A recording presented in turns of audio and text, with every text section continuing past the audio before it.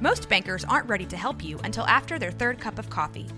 But with Central National Bank's after-hours service, you don't have to wait for the bank lobby to open to get help.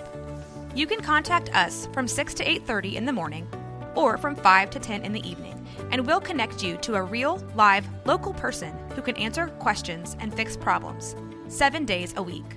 Bank different. Bank Central. Central National Bank. Member FDIC.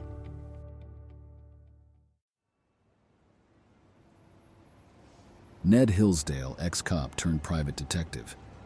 The streets are busy. The rain is always falling. And crime never takes a break. Either I help this city or it crushes me. One way or another, it's my home.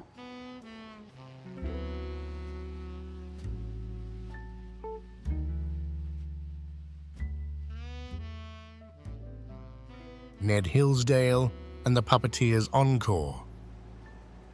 The news spread like wildfire through Chicago's underworld.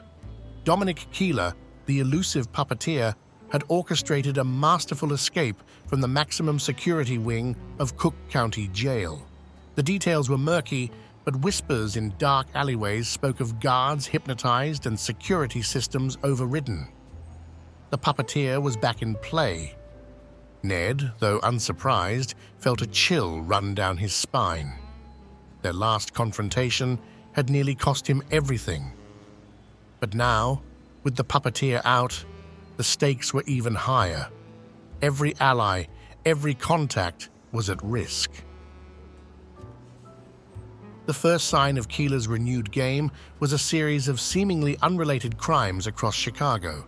A bank heist in Lincoln Park, a rare artifact stolen from the Field Museum, and a string of abductions targeting influential figures. The crimes were chaotic, yet Ned saw the puppeteer's hand in each. Distractions meant to spread the police thin and keep them off balance. But amidst the chaos, a pattern emerged. The stolen items, when combined, pointed to a grand event. Ned deduced that Keeler was planning something at the upcoming Chicago Symphony Orchestra's gala, an event that would be attended by the city's elite. Relying on his network, Ned discovered that the puppeteer had manipulated his way into becoming the event's main benefactor.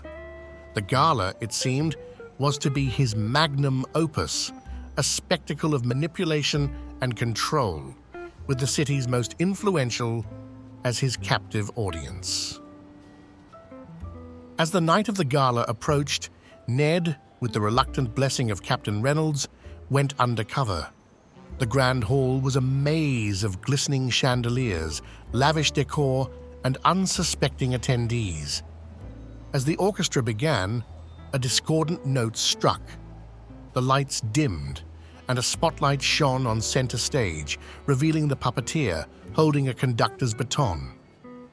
With a sinister smile, he began to conduct, and, as if under a spell, influential attendees started revealing their darkest secrets and dealings, causing pandemonium. Realizing that the puppeteer was using subliminal frequencies embedded in the music to manipulate the crowd, Ned rushed to the control room. A fierce showdown ensued between him and Keeler. As they grappled, the discordant music played on, pushing the crowd towards hysteria. With seconds to spare, Ned managed to overpower Keeler and cut the audio feed, breaking the hold on the attendees. Bruised and battered, the puppeteer was once again in custody. As the police escorted him away, he whispered to Ned, "Every artist deserves an encore."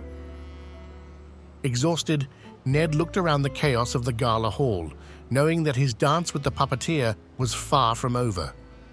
The stage was set, the players in place, and the curtains were only momentarily drawn on their relentless game.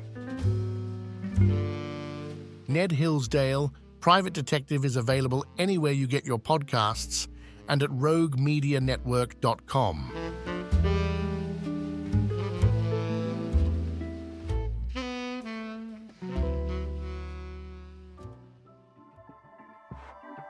This has been a Rogue Media Network